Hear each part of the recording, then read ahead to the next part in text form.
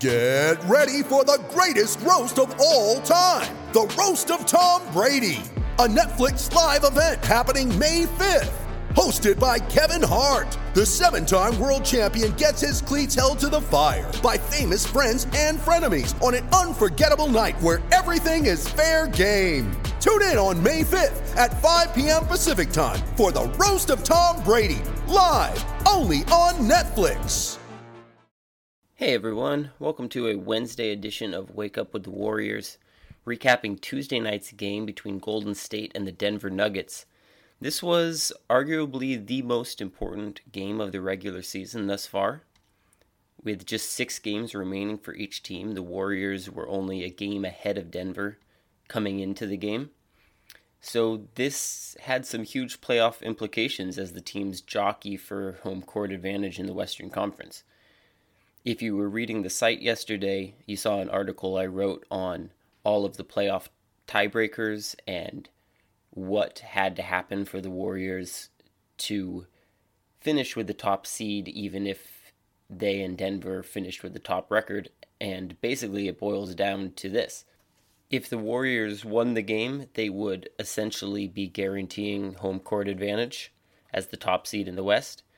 And if they lost, then they would need to finish with a better record than Denver over the final 5 games of the season, because they would be basically incapable of winning a tiebreaker at that point.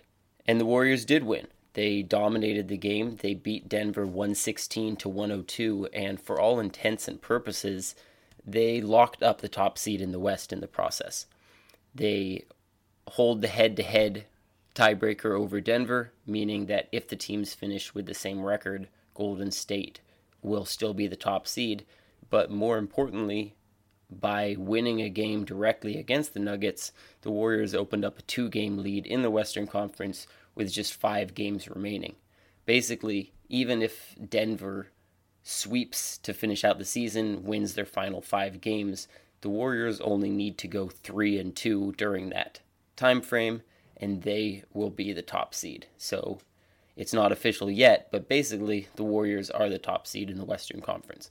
So a lot of people expected the Warriors to come out strong because of the importance of the game, really the first playoff-style game that the Warriors have had this year in terms of regular season importance.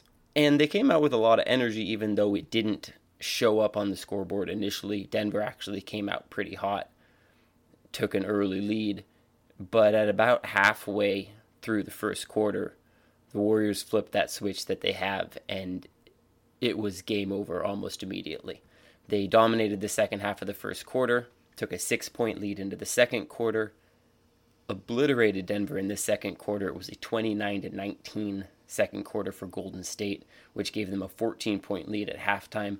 It was a 20-point lead going into the fourth quarter, and even though the reserves made it a little bit closer for Denver towards the end, it still was a convincing 14-point victory for Golden State, 116-102. The story for Golden State's success was initially Kevin Durant, who continued his streak of highly efficient games, even though he hasn't been shooting at the same volume. But KD was a bit more aggressive in this game. He only played 21 minutes because he ended up getting ejected rather questionably. He picked up a deserved technical foul, but got a second one very quickly after that and was thus ejected. He now has 15 technical fouls. If he earns another one, he will be suspended for a game. But in those 21 minutes, Durant managed 21 points, 6 assists, 3 rebounds, and 2 blocked shots. He shot 9 of 13 from the field, and he had multiple highlight dunks. He had 3 huge dunks in a span of a few minutes. One that was just, if you didn't watch the game, if you haven't seen the highlights, get to a computer, watch the highlights. It was just an emphatic, ridiculous posterizing dunk by Durant.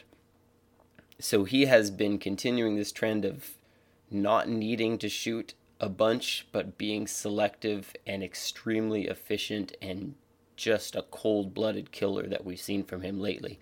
Truly phenomenal performance.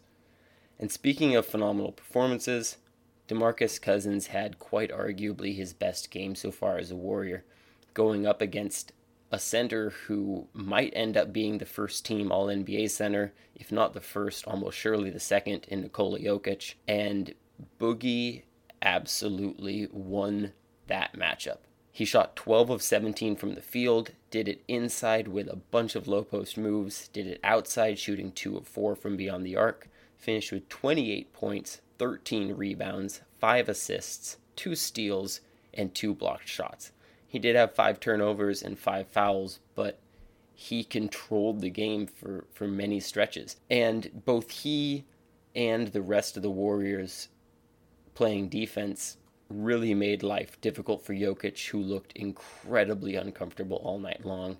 He had just 10 points, 5 rebounds, and 6 assists, shot 4 of 10 from the field, didn't make a three-pointer. He did not look like the star that he is, and that is a testament to Boogie, but also to the entire Warriors defense, who targeted Jokic, forced other Nuggets players to beat them, and no one was really up to that task. Because the Warriors were able to kind of run away with this game in the second and third quarter, they were able to get some rest, which is pretty nice.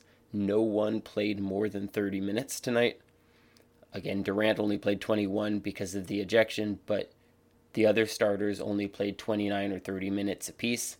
There were a lot of opportunities for bench players to get some rhythm, but more importantly for the starters to get some rest. Steph Curry was his efficient self from beyond the arc. He made 5 of 10 three-pointers, 17 points and 5 assists. He led all the Warriors in plus-minus at plus 25.